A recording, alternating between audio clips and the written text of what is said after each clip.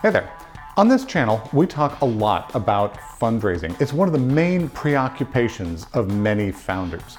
And my personal focus has usually been on angel and venture capital investment, because that's the world in which I live.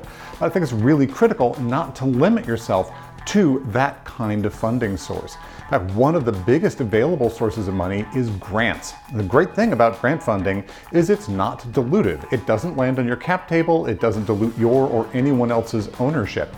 And in many cases, it's available much early than angel investment. So it can be a way to solve the founder's paradox, where you need money to make your MVP, but no one will invest in you in any way, shape, or form until you have an MVP and some traction.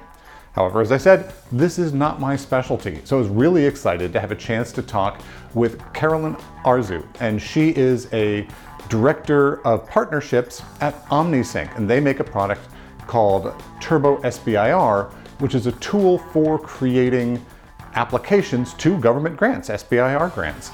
So she's extremely familiar with this entire ecosystem. However, I met her as a mentor through the Founder Institute, and she's amazing. She works with huge numbers of founders. She's a font of wisdom. And so in this episode, we start off by talking quite a bit about the alternatives to conventional angel and VC investment, how SBIR grants work. We diverge a little bit to talk about the whole startup experience, the entrepreneurial ecology, and then eventually circle back to get into some real nuts and bolts about the details of the SBIR contract. I think you'll find it really useful.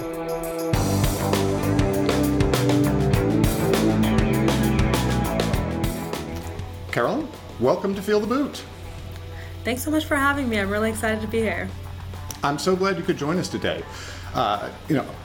Feel the Boot talks a lot about fundraising, and when I'm working with founders, they're often extremely focused around that issue, right? You need money to get the company going. But generally, they've got a very narrow vision of how they're going about that, right? They're looking at angel investment and VC and those kind of classic approaches. But I thought today it would be great to have you on to talk about non-dilutive funding and other kinds of funding mechanisms. Yeah. So maybe you could start by talking just a little bit about what are some of those alternatives.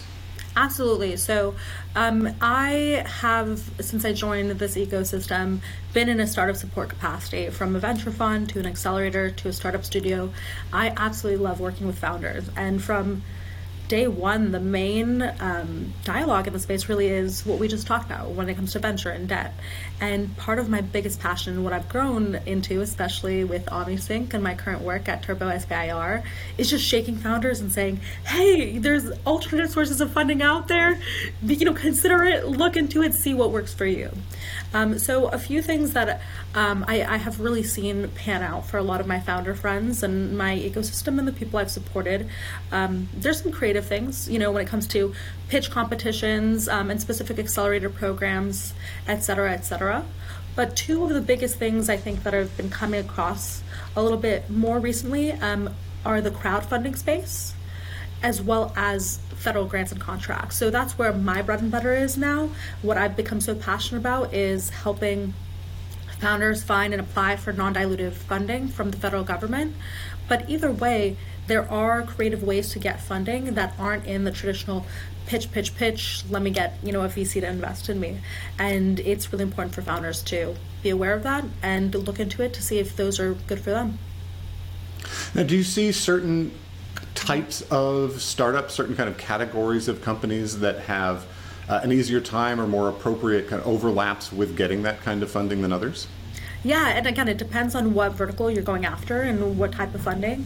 When it comes to crowdfunding, I'll often see a consumer brand, a startup that is more focused on the consumer model, going much farther because their message really resonates, and there's a lot that goes into marketing in terms of bringing in this entire crowd for crowdfunding. We'll also see some great medical devices if they have a really heartwarming story, especially if they resonate with a health issue that many people face. So I see those going far with crowdfunding. But frankly, I fell in love with the grant world because I didn't expect how open it was, how applicable it was to so many founders. So obviously there are restrictions. For the US government, they have $700 billion in federal grants and contracts. About $4 billion is for the Small Business Innovation Research Program, so SBIR. If you're from the defense space, you'll say SBIR, and that's how most people say it. But this funding is actually pretty wide open. You have to be less than 500 employees, majority owned and operated in the United States, and doing something innovative and R&D focused, because the money is intended to fund R&D. But if you are doing that, and you're the one who brings the rationale, if you're innovative or not, you bring that argument in, there's funding across every single industry, from education to space to health to ocean to agriculture to even measurements. I would never have thought about revolutions in measurements, even though that must be such a staple of life and foundational to life. But it really so it's really all about, though, that research aspect, is that they're not funding you to do marketing, they're funding you to do new kind of development. Yeah, absolutely. And I think that's what a lot of people struggle with.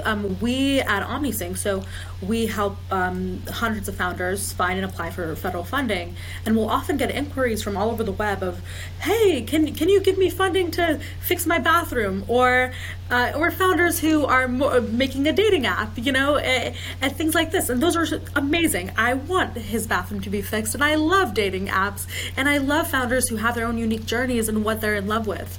But the point of federal funding, at least from the government, is this dual use application. So on one hand, they want to stimulate the economy. They want to create jobs and create local businesses, of course.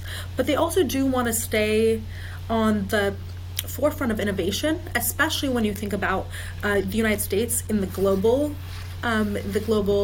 economy and in the global landscape. So they want to make sure that they are staying as innovative as possible. And the government, you think of it as one gigantic customer, frankly. They have verticals in every single space. They do everything. The government will buy everything. And so they need to have great technology and great options and great products for their own needs. And so that's what a dual use application really is. It's taking the research and development and the technology that the commercial section is creating and saying, hey, the government has 5 different use cases for this. Let's give you the money so you can create as innovative a technology as possible, and we can apply it to our own needs so the government can function better, survive, and grow and thrive in this economy. And so, since we've talked a little bit about OmniSync already, why don't we dive into that a little bit more, and what exactly is this platform and how does it work? Yeah, and I'm so nerdy about my team. Frankly, I wasn't in the grant space beforehand. I mentioned I was at a fund, startup studio, and I kind of grew up with founders in the same mainstream wave of, okay, venture and debt, with no kind of understanding of the alternatives that were out there. And I joined the team because I love the people. They were so impact focused. I think we talked about music for my first, a few times of meeting them. But in essence, I really fell in love with the mission. And it's less so grants as much as non-dilutive funding, empowering founders, and democratization in order to have being a founder and innovation be something that we can all do. And so OmniSync, we're a startup ourselves. We're about 3 years old. We use artificial intelligence to empower innovation. So the first and most well-known product that we've built out, which has been really phenomenal, is Turbo SBIR. So that's like TurboTax for finding and applying for SBIR funding.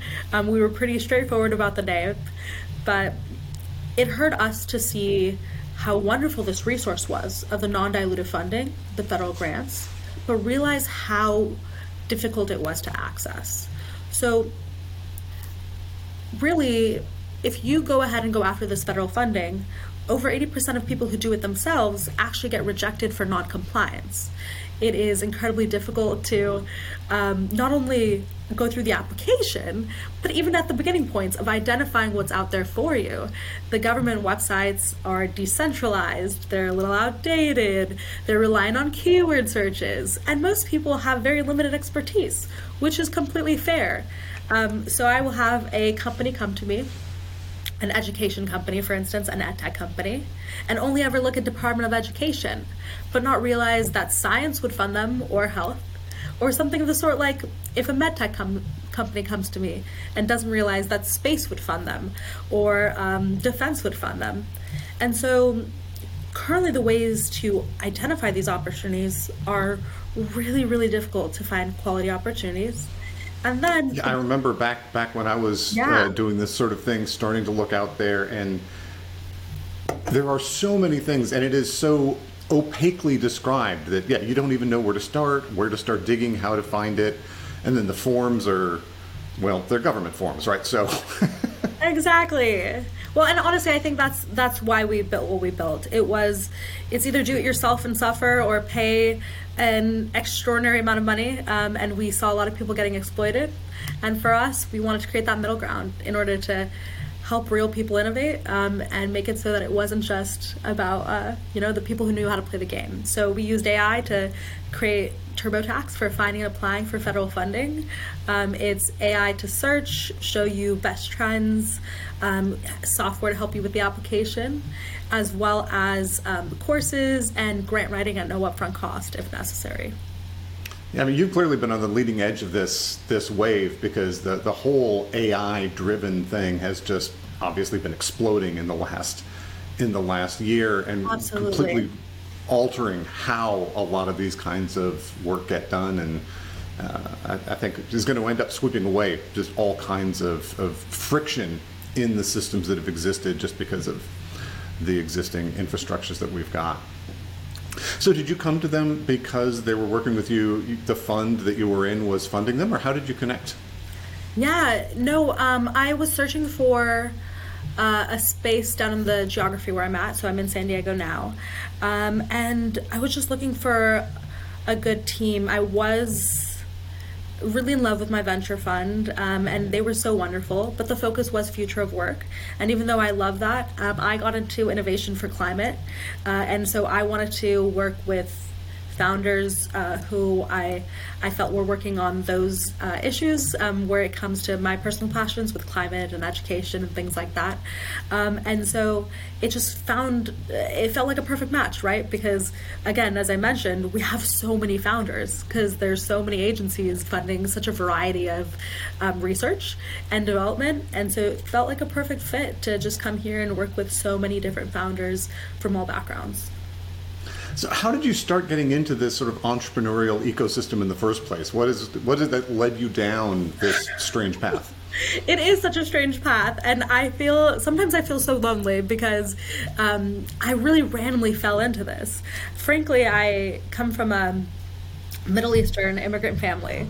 It was very much kind of a survivalist mindset. They immigrated here with their shoes, and that was pretty much it.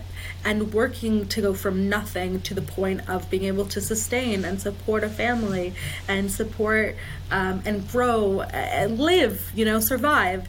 I grew up with such a rigid viewpoint in terms of how the world should work. And part of that is safety. But I was only ever taught, doctor, lawyer, like the traditional pathways. And nothing really resonated for me. I loved people. And I ended up finding and falling into a group of people who were just so inspirational in the sense of they focused on real problems. They were gritty. They wanted to make impact. They didn't shy away from the emotional aspect of facing fear and failing and growing. And so coming together in a community like that of people who genuinely wanted to build, that's where I started, and it just led me down the path of continuously working with founders and joining startups and startup support groups because it's amazing people. Yeah, and in fact, we met when we were mentoring together at Founder Institute. Yeah. Which it's amazing how many people get involved in that, and I think just really enjoy that process of giving back. Again, I think mentors are a resource that a lot of founders don't quite understand how many people are out there that are excited about helping out this community and working with these interesting people. And I'm sure this is something you see, Lance, because I feel that people totally underestimate it, especially in the founder space and in the startup space and this ecosystem. It really is a community. We are supportive. And so I think founders oftentimes feel that fear about reaching out or being honest with their investors or things like this that really inhibit them and from making the most out of that community. And so community for sure. Yeah. No, I think there is that hustle culture where everyone wants to be showing, oh, we're doing great and we're killing it and we're working so hard. And when you actually get past that shell and you're working with a founder and they get honest with you, yeah, now they're living in a world of problems, and they, because everyone else is putting up this front, often feel like they're the only ones, so they're trying to hide it. And if you can get a community that's a safe place, that can come out. Absolutely, and I can't tell you how much I adore it and how proud and grateful I am when I have founders that I mentor and founders reach out to me and they sit down and they start with an honest conversation. I'm really struggling here. Okay, this is where we thought we were going, and it does not seem like that's where we're going to end up. And those, I think, are the best people in this ecosystem. Yeah, it's funny. I've had people who are like, is it okay that I'm pivoting? And I just want to shake them gently and say, have you looked at the number of hugely successful companies that ended up doing what they started doing?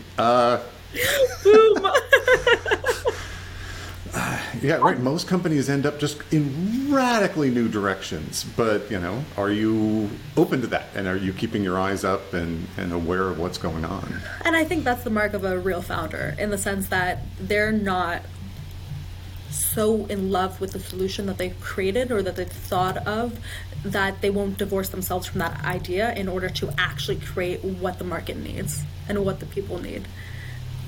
Yeah. Yeah, I've come up with a phrase. I like to call it strong convictions held loosely. I like that. Right? Because you've got to be going 100% in a direction and then be willing to go, oh, that's not working. 100% and of the next pick a new one. Well, what do you... and be 100% committed in the new direction. What do you feel gets people there? In the sense that... It's a tricky thing, and sometimes it does help to have advisors, to have a community around you, because I think we can all get so focused on what we're doing and into a tunnel vision, and having someone around you who can sort of say, hey, look up, look over here, start thinking in a more broad way, can be useful, because when you're executing. It's running down that path. Yeah, no, most definitely. And I think that's something that I've learned as well, is really taking the time to step back, and I've built basically a day every week where I am not touched by any of the fires that I have to constantly put out, but I get to sit down and really reflect on overall, the strategic things that I need and the overall vision, because you really do put your head down and you get so focused on putting out the fires that sometimes you look up and you realize that you needed to pivot a while ago, or you needed to do this, or this is not necessarily, you're working towards an end that you don't want. And I love the fact that you've sort of calendared that, so it's a structured time, because, and I certainly got reminded of this a lot by my community when I was doing a startup, that it's the working in the business versus on the business. And as an employee, you're pretty much spending all your time in the business. As the founder, as part of the C-suite team, you have to be also working on the business, doing that meta level kind of activity around what should we be doing, what kind of business, what kind of structures do we need, what kind of people do we need in the team, and that is a fundamentally different kind of thinking. And it also really speaks to the fact that you need to learn how to trust your team. And you need to learn how, and I think founders become such operators and so in love and over in charge of everything going on, that learning to delegate, learning to trust the team that you bring on, learning to be okay with success and be okay with moving to different spaces, it's really hard. But yeah, what do you see in terms of founders' ability to migrate across that? Because when you're starting, it's you and maybe your friend in a room just bashing out stuff. And then as you're bringing in grants and raising money and doing things, suddenly you've got a team and you've got vendors and you're working in this much more complicated environment. How do you see people navigate that? And what's your advice to them? Yeah, my advice would be, starting off, know that it's going to be complicated. Nothing in this journey is perfect, and you can't really expect it to be. It really is, if you have faith in yourself, that you'll be able to grow from an experience, and that you'll be able to survive an experience, and you'll be able to figure it out. That's the biggest thing. For me, I think even for us, we went from 5 to 20 in a year, and it was a big explosion. And that's a huge cultural difference between 5 and 20. That's so much. So different.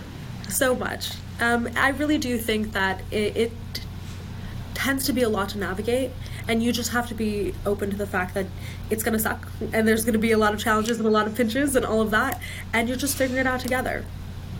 One thing I think really helped us at OmniSync was, with this extreme growth, and the culture changes, we started instituting a monthly all hands where every single member of the entire team, from development to business development to marketing and sales, etc., everyone has to meet, and we have an hour-long debrief kind of about where we were in the past month and what our KPIs are and our goals as a company overall.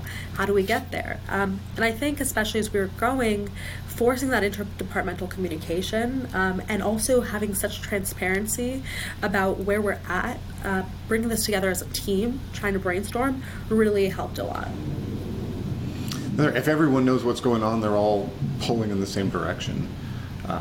It's funny, we're talking about sort of the fact that things are messy, and there's an emotional component to the founder journey that sort of, I don't think it's picked up in the media, and a lot of people aren't expecting. And so what are your thoughts about sort of how founders can handle that, and what sort of things they should be expecting and preparing for? Because it's an under-discussed topic. Absolutely, and I think this is one of the most important topics, for me at least, and I think for many of the people in the community, especially founders who are just starting or part of a younger generation who is a little bit more open about mental health and working mental health in their life, and making sure that that is a balanced thing for them. It's an important value, and in general for all founders. So frankly, I really would warn anyone going into the space that this is not easy. It is far from easy. This is going to challenge you from every single level of your life, your relationships, your view of yourself, your view of your capabilities, your perspectives on the world. It's going to challenge you in so many different ways. And that's not a bad thing. But you have to be open for the roller coaster. Because if you fight to hold on to your previous conceptions and the way that you were living life, as opposed to adjusting and realizing and growing and creating new habits and new perspectives to serve you in the way that the life is changing, then you are really going to get depressed in a lot of ways, and you're going to struggle a lot. This is a very personal journey, and that can really have so much impact on you. For me, I got into this because failure scares me, and this was the best way to have to face it constantly. And I thought I would, hate it. I thought, I hated pain, and you're always going to hide from it. But frankly, I love it now. Not pain necessarily, but the growth that comes from it, And so when I talk to founders, I want them to know that you're okay. This shouldn't be so personal. It's just part of the journey. One of the biggest things that have helped me. No, go ahead. You were about to. I was just going to sort of echo that discomfort, that being out of your comfort zone, I think is a critical element. I remember back when I was studying Kung Fu, the instructor would say, when you're sparring, if you're not losing regularly, you're not pushing your boundaries. You should always be trying some new thing rather than always doing the safe things, because that's where the growth happens. Absolutely. And one thing I have on my fridge is a phrase, it literally says, success is an option. And I don't think I would have expected to have such fear of change and success and different pathways, but I did, and that's why the founder journey has been so integral to me in my growth in my life and the relationships I build.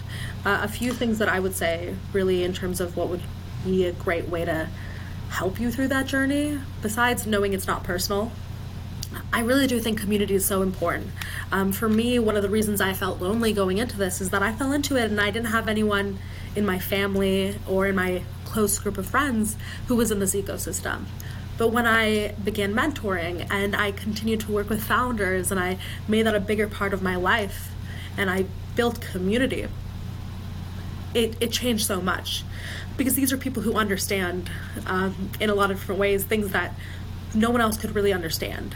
So building community, advisors, just like you mentioned, Lance, I think reading a ton of books and asking advisors and just being okay with being vulnerable, it made me realize that a lot of the things that I was nervous about was something that we all share in this community. Yeah, it's funny, when you're in a room with other founders, other people who've been in that startup thing, the kind of conversations you can have, there's sort of an instant camaraderie because you're all have this shared experience. I mean, I imagine it's something like people who are combat veterans have shared this, incredibly intense, not often good experience, but it shapes you in really critical ways. And I think it's interesting to see how people of different ages react to this challenge as well, right? People who are right out of college versus people who are maybe mid to late career and doing an entrepreneurial journey for the first time. Yeah, agreed. Would you say that, what kind of impressions would you say that you've had? I know that I've come into this and I started right out of college, and the people that I interact with at the youth stage who are just getting into this have this deep passion and deep faith, which I absolutely love. I think that's so important. But I also love when I meet founders who've been through the grinder a couple times, and the wisdom and the experience that they bring to it as well. I think there's so much in terms of, there's so much I love about founders and everyone's perspectives at different ages. What would you say are the impressions that you've gotten? I think I'd agree very much that the people who are coming out of college and getting into entrepreneurship are usually extremely passionate about some particular issue. They have the energy of youth. They're going for it. Whereas when you're getting a more mature founder, they have sort of more life experience to pad their the situations that happen, right? To contextualize what they're going through. They've had other losses. They've had lots of other kinds of experiences, which I think often helps ground them. I also find they tend to be solving a problem that they've experienced through work. Most of them, have been in some space, and so they have an intimate understanding of the customer and the problem and the solution that they're trying to propose. Whereas often I find that the younger founders are coming in with more of a blue sky vision, and it's often bolder and sort of more moonshot kind of thing, but it's also often less built in context of the actual real world problems that the customers they think they're going to help are actually experiencing. Yeah, and I think that was why I was so grateful when I joined entrepreneurship to be more of a support capacity rather than a founder originally, because it helped me with easing in and being able to support and learn the lessons of entrepreneurship instead of just throwing myself into something immediately. Personally, I really feel that to commit my whole life to something in the way that, a startup is your baby, it had to be something that I was so incredibly passionate about and educated on and experienced in, so that I would be able to really not only bring my own knowledge, but be open to the market as it was and the relationships that I had built, hearing what the problems were. So I don't know if I could have started a company right out of college. Interesting. I think that experience does help. I certainly know I didn't know what the hell I was doing when I started in a very profound way. But one thing I would say is that I think a lot of people hesitate to be founders or join be in the startup ecosystem because they think, oh, I don't have an idea. I can't be a founder. I can't start a startup. You can join a team. You can be a startup support organization. There's so many different ways to go about it. And I don't want people to hesitate because they think, oh, I just don't have that burning topic that I really want to solve, that burning problem. That doesn't mean you wouldn't be part of the ecosystem and you wouldn't be part of the family here. Right, yeah, that's huge opportunities to be a co-founder. And frankly, the people with the ideas often don't have the skills that they need to execute on the idea. That can be a fantastic synergy. And I see that fairly often where you've sort of got teams where there's kind of a visionary member of the team and someone who's bringing some particular execution capability. They're a coder, they're a marketer, whatever that may be. Absolutely. And the sum is so much larger than the parts. And I think that's one of the reasons I shared how much I love when founders are open and how much I was scared of failure, because I think part of this is my background, and part of this I think is just what we're taught as human beings. I felt I needed to be perfect and be able to take care of everything, and I need to succeed in all realms. But one of the beautiful things that I've learned in this ecosystem is that play to your strengths and find team members who can have strengths where your weaknesses are. I think that's a big thing that is such a great lesson for founders, to find the right team members and be okay with not being good at certain things. You can't be perfect at everything. That's so true. Right. Individuals don't scale. You need to have other people. There are going to be people you're not the best person at every single thing. And it's challenging, right? Especially when it is your baby. It's hard to let someone else take it and put their own mark on it. It's not maybe what you would have done, maybe not the path you would have gone. Absolutely. And I realize I've let this conversation get really philosophical. I wanted to circle back to sort of where we started a little bit around some of the grants, and just sort of to help the audience have a sense of what is the scale of what we're looking. So when someone's looking for grants, kind of how much money is available, kind of what's the time frame, what constraints are there? Under what circumstances is it not something that someone should be pursuing? Yeah, that's a great question. And Lance, I love getting philosophical with you. And I'm so glad we brought it to grants too, because I love talking about this as well. So for the purpose of this conversation, I'm going to focus on the federal grants and contracts, the SBIR focus. So SBIR funding, as I mentioned, is a $4 billion grant and contract program from the U.S. government. It is spread across multiple agencies. I believe there's about 11 participating agencies. That's everything from science to health to agriculture to space to education to measurement, transportation. So there's such a wide range. The funding really is intended to be this funding for research and development. The idea is that when you're at that early stage and you have this risky idea, an investor might not be willing to risk their dollars with you. But at the end of the day, you still might be able to make incredible impact and bring about this really revolutionary technology. But just because you didn't have the funding, is that idea going to die where it was? And are we all going to miss out because that idea didn't survive? And there's many companies that have been incredibly successful that have started out with SBIR funding. Qualcomm here in San Diego is one. So we tell founders to come into this at that early stage. The program is broken up into 3 components. So the first component is a phase 1 SBIR. That is testing the feasibility, right? The concept development of what you're doing.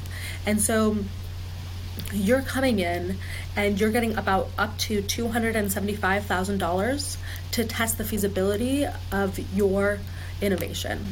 And so at this point, you could really just be idea stage and get absolutely. this, right? We've had everyone from mom and pops who've written their idea on a napkin, come to us, to unicorns on the platform who are just doing continuous R&D for their technology. Of course, you still have to have a viable thought process and plan, and it's important to have partners and understand what the agencies themselves want, because every agency has a different approach and a different need and a different expectation, and we help with all of that. But I love working with early stage founders and letting them know that idea stage, this is the whole point of the program. We're here testing your feasibility and letting you bring that idea to life. And so what's the typical time frame for that initial funding? Yeah, so we, off of our system, if you're not working with us, we've seen founders take months and months and months. I think we've heard an average of like 160 hours sometimes, which can be really difficult. And then again, over 80% get rejected for non-compliance because they missed their font size, or there was a form on page 270 of the 300-page solicitation that you didn't really realize you needed to address, and you didn't address it correctly. And that's just the logistical and admin stuff, as opposed to, did I even position this correctly for the agency I'm submitting to? So it does take a few months, but if you're on the system with us, I know that we've been able to help people turn around applications in a couple of weeks even. The only thing that we can't control for is the government, and they do tend to take a few months to get back to you. I believe it's about 3 months, 2 to 3 months for notification of review, award, going to 6 months, and then max would be like 8 months for delivery of funding. And so for founders who come to me who are so gung-ho on raising right now, this is not something that I would recommend for them. And frankly, I love SBIR funding, but it shouldn't exist in a vacuum. We ourselves have multiple SBIRs, but we also have VC funding. I viewed this funding as a resource to de-risk you and help you get to that point of initial trajectory, traction, concept, prototype development. But if you're already past that stage, or if you're already seeing so much traction and you are comfortable going with the VC only route and you want to move fast, then this wouldn't necessarily be the funding for you. So that's a couple of the recommendations that I give. I know that the government is trending towards simplifying that time frame. They're trying to shorten it as much as possible. They've heard our concerns, but for right now, there is still some time from finding your opportunity to going through that application to getting the funding from the government. Yeah, but it does seem to address that paradox of many startups where you need money to create the MVP, but no one will give you money until you have the MVP working and have some traction.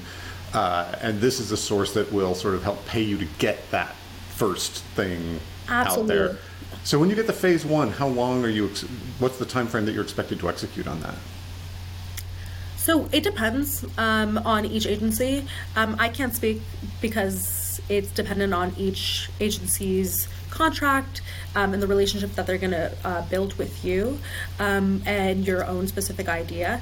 But the hope is that once you test out the concept, you'll be able to go to MVP in a phase 2 contract right after. So that would be, 9 to 12 months down the line. And so the phase 2 contract actually will award you up to $1.75 million in funding in non-dilutive grants to get to that point of MVP. Right. And that's for many startups a pretty substantial chunk of change. Absolutely. What sort of commitments does the startup have to make for this, or is it, to what extent are there strings attached to this money? Yeah. So SBIR and STTR, which is its sister program, that is the program where you're working with a research institution to go ahead and deliver on this opportunity. Both of those come in different forms. So it could be either grants or contracts. Most people say grants, and that's just an easy term to use. But some opportunities from a few agencies, including defense and the sub-agencies underneath that, were actually contracts. So even though this money doesn't have to be paid back in either grant or contract form, depending on where you end up and if it's a contract, there are going to be these certain expectations for what you deliver and what the steps are and the milestones that you have to hit. And the government does have supervision after the award period, not only to make sure that you're using the money for its intended purpose and that you're respecting that process, but you'll also be meeting with your program officer and the person on your grant in order to make sure that you're hitting the deadlines that they expect. The thing is, every project is different, so you'll have different needs per project and what they expect, but I tell people not to view this as free money. In fact, we'll have so many people who come to us and they'll be like, oh yeah, I'm just gonna put in this grant application, get so much money. It's not that easy. You really do have to roll up your sleeves, put some effort into this commitment, not only into the application, but realize that you're building this relationship with the government, and they have expectations. You're not going to have to pay the money back or anything like that, but you are going to have to try to deliver on what you said you were going to do and the plan that you proposed for the research and the development. And in fact, the phase 1 and the phase 2 actually de-risk you and lead you to this path of getting the government as a customer itself. So right now, for a phase 1 and a phase 2, they're giving you money to do your research and development. But once you've already done that and they see that you've created a product that is viable, is useful, and in fact is applying itself to a government use case, which is why they funded you in the first place, you actually can begin to have the government as a customer, where they give you multi-million-dollar contracts in order to purchase your technology or whatever you're creating for their own needs. And so you really want to maintain a quality relationship through your phase 1s and your phase 2s, because by going through this pathway, you're actually opening yourself up to having the government as an overall customer in the end. Yeah, I think a lot of people forget that these things largely exist because the government wants some things to exist that don't exist now. Absolutely. And they want to work with you to create it so they can buy it. Absolutely. And that's it at the end of the day, right? I mean, they have their own needs. They want to be a fully functioning government. They want to be able to deliver quality programs and have a quality nation. And they're going to need to innovate to do that. Innovation is where we all need to be in order to, have success, growth, and keep getting to that point of being our best. So absolutely, at the end, the government kind of is a customer. And I know you and I had spoken a little bit about this, but would you like me to share anything about OmniSync's journey with working with the government? Absolutely, yeah, please do. I think it's appropriate right here. Yeah, and this was interesting to me. I didn't expect to necessarily work with the government, and it's so fun for me to be at this intersection of innovation and government and working with people across the nation and in the federal space to empower innovation.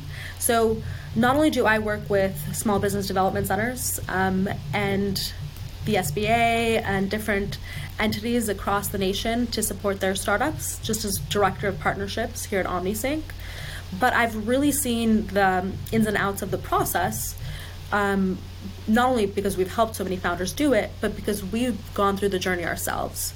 So OmniSync has 2 phase 1s, 2 phase 2s from the Air Force, and recently received a phase 3 contract, SBIR, from the Department of Energy.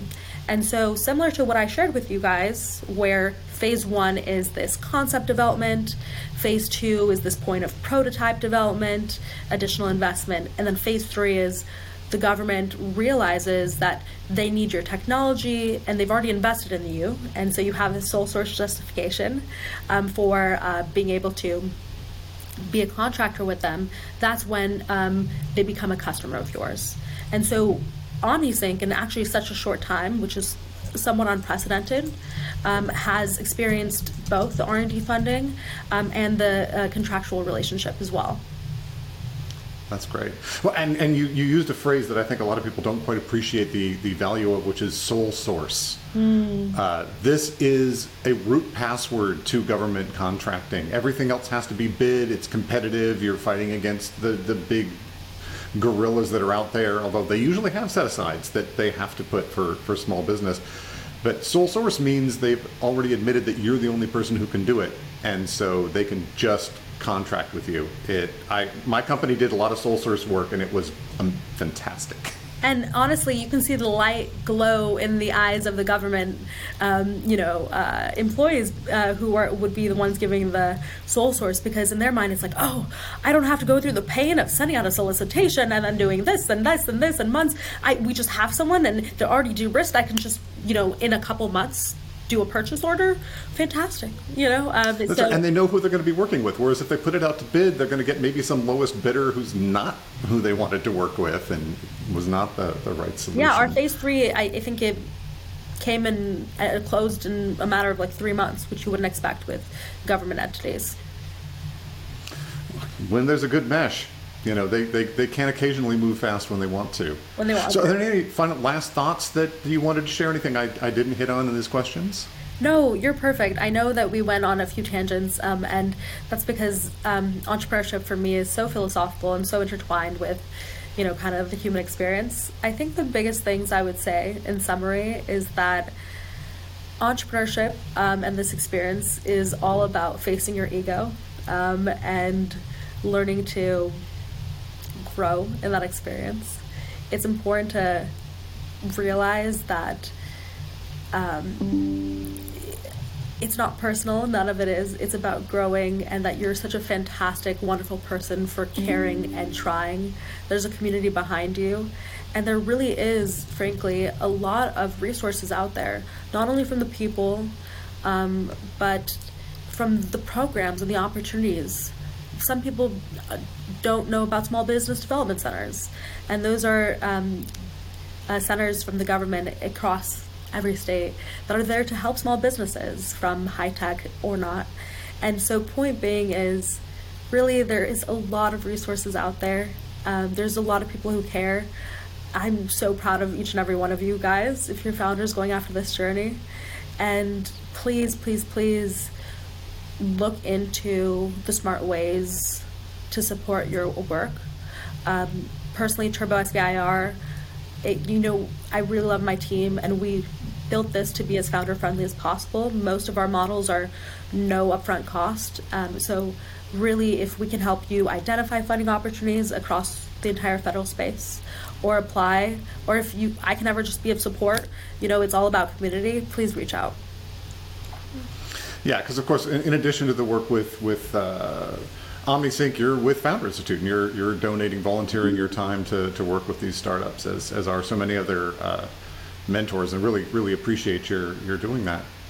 Well, thanks so much. I think this has been great information. It'll be really appreciated and useful to the Feel the Boot community, and thanks so much for coming on. It's been a real pleasure. Yeah, thanks so much for having me. I always appreciate talking to you, Lance, and Feel the Boot community, excited to be here. Thanks for having me. Thanks for watching this interview. I hope you found it useful and interesting, and there's something there that you'll be able to apply to your startup. If there was, please do the usual: like, subscribe, and ring that bell. It makes a huge difference to the channel, and it makes sure you find new content like this. To make sure you always know when new episodes of Feel the Boot are coming out, come over to feeltheboot.com and subscribe to Bootprints. It's our newsletter. It only comes out when we have new content available. There's no spam, there's no advertising. It just does a better job of letting you know when there's new episodes than any of the platforms, which can be pretty hit or miss. I also encourage you to join the Feel the Boot Founders Alliance if you'd like to get to be part of our community of other founders. We, of course, have some merch if that's of any interest to you. And till next time, ciao.